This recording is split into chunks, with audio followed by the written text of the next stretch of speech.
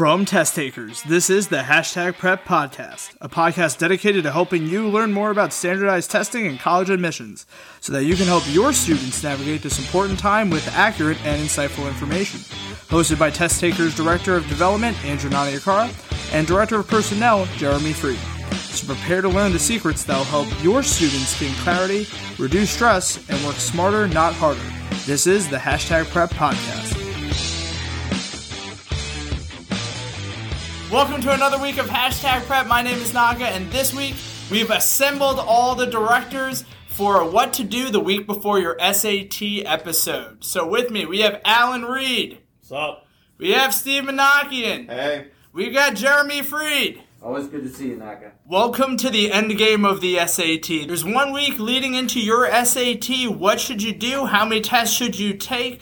A lot of questions that come in on how to prepare during the last week of your SAT.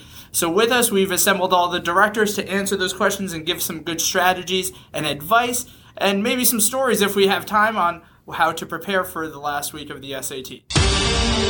Directors, assemble! So you've been preparing for your SAT for the last several months. You've been putting in a lot of work, but now it's the last week. What should you be focusing on, and how should you break it down day by day? So early on in the week is when you really want to do your practicing, because that gives you a little bit more time to get answers to the questions that you still have. So if you're working on a different SAT test from the College Board links, you can do them, get answers, but also get clarification. Really make sure your weak points are addressed. So if there are common themes among questions that you're missing or you don't feel comfortable with, make sure you review those and get answers. Reach out to any teachers or tutors that you may be using. Steve, anything you want to add to the Monday, Tuesday, Wednesday at all? That's time to look back over diags, practice SATs that you've been through before, and to make sure that you don't make the same mistake twice. Don't repeat something that you have already been through on Saturday when it counts.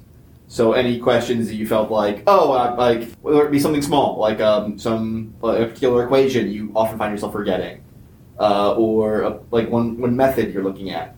Make sure you get that down before Saturday comes and before it gets too late in the week. One thing I like to remind my students is that there are not an infinite number of questions to the SAT. There are repeatable patterns. They'll change the names and numbers around, but there are patterns to this test. So understanding where your mistakes are, be sure to recognize you'll see something like that on your SAT. You want to prioritize your practice towards the early part of the week so that you can iron out any kinks that you have either in your strategy or timing. So that leads to the last 2 days of the week, Thursday and Friday. What should we be doing with those days? Jeremy? Thursday and Friday, the bet's kind of been made a little bit there. You don't want to be cramming for the test. It's not really an effective tool when it comes to an SAT is cramming, the night before or something like that. A bigger thing to do is to really make sure that your body's right. Get good nights of sleep Thursday, Friday. I'd say, even more important than any practice you could do on Friday is making sure that you have everything for Saturday morning. You don't want to wake up Saturday morning and be ready to walk out the door and all you need is your calculator. Where's my calculator? Mom, I thought you knew where my calculator was, and then all of a sudden there's a fight. Like that's not a good way to start the test. So if you need it to be successful, then make sure you have it out the night before. That's your registration ticket. That's your ID, pencils, calculator, a watch, okay, just in case they're not keeping good time in your room. Layered clothing, which seems like a small logistical element, but you don't want to walk out of an SAT and feel like, man, I would have done better if it wasn't, so cold in there, or it was really hot in my room, but I was wearing such a gross shirt, and that cute girl in my English class is sitting over there. I don't want her to see this gross shirt I got on underneath.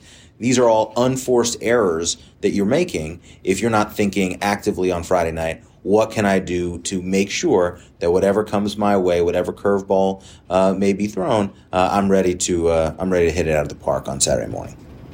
Yeah, and I'll just also add, don't really change up your routine too much. If you're a person that gets up and eats breakfast, go ahead and do that. If you normally don't, just go with what you're comfortable with. A lot of people get nervous on test day. There's a lot of anxiety associated with that. Don't slam a 5-hour energy the morning of if you don't normally do that. You don't want to throw any variables into the equation.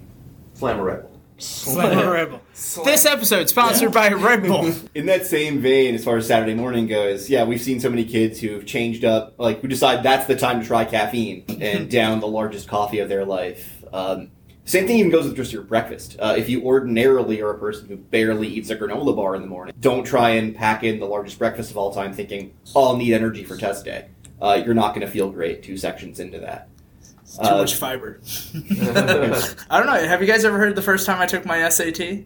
Wow. After testing? Oh, this is a good one for the pod then. The first time I took my SAT, actually after the first time I took test takers, I was like the worst student to ever take test takers. I didn't take too many diags.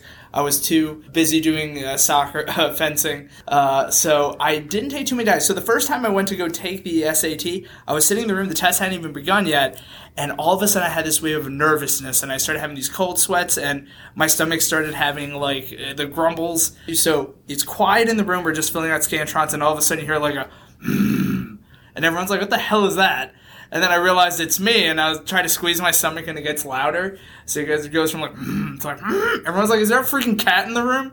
The moral of the story is eat something the morning of your SAT, and that you shouldn't be nervous. For our students, they've taken so many tests, and if you prepared for your SATs, you know this test. The best thing we've heard students say after their SAT is nothing surprised them. So nothing should really surprise you guys if you put in the work and make the most out of this week. I might just encourage students to remember, when you hit Monday, Tuesday, Wednesday, you're getting close, but there's still time to do stuff. So if they get final feedback. Of course, our students are getting the results of a final test over the weekend, and then they have the better part of a full week until their test. There is time to internalize that information, act on it, implement new strategies or techniques in the practice that they're doing, and to make a change in the way that their test is going to turn out. So don't think that everything is final just because we're in the week leading up to the test. When you get to Thursday, Friday, that's when kind of things are done. But at the beginning part of the week, you can still move the needle with thoughtful, intentional work. And on that note, we'll leave you with our hashtag prep pro tip, which is to ask questions. During this week, don't leave any question unanswered. Reach out to a professional or someone at Test Takers to help you out. Sitting across from me is Jeremy Freed, Steve Manakian, Alan Reed. My name is Naka, and this is Hashtag Prep.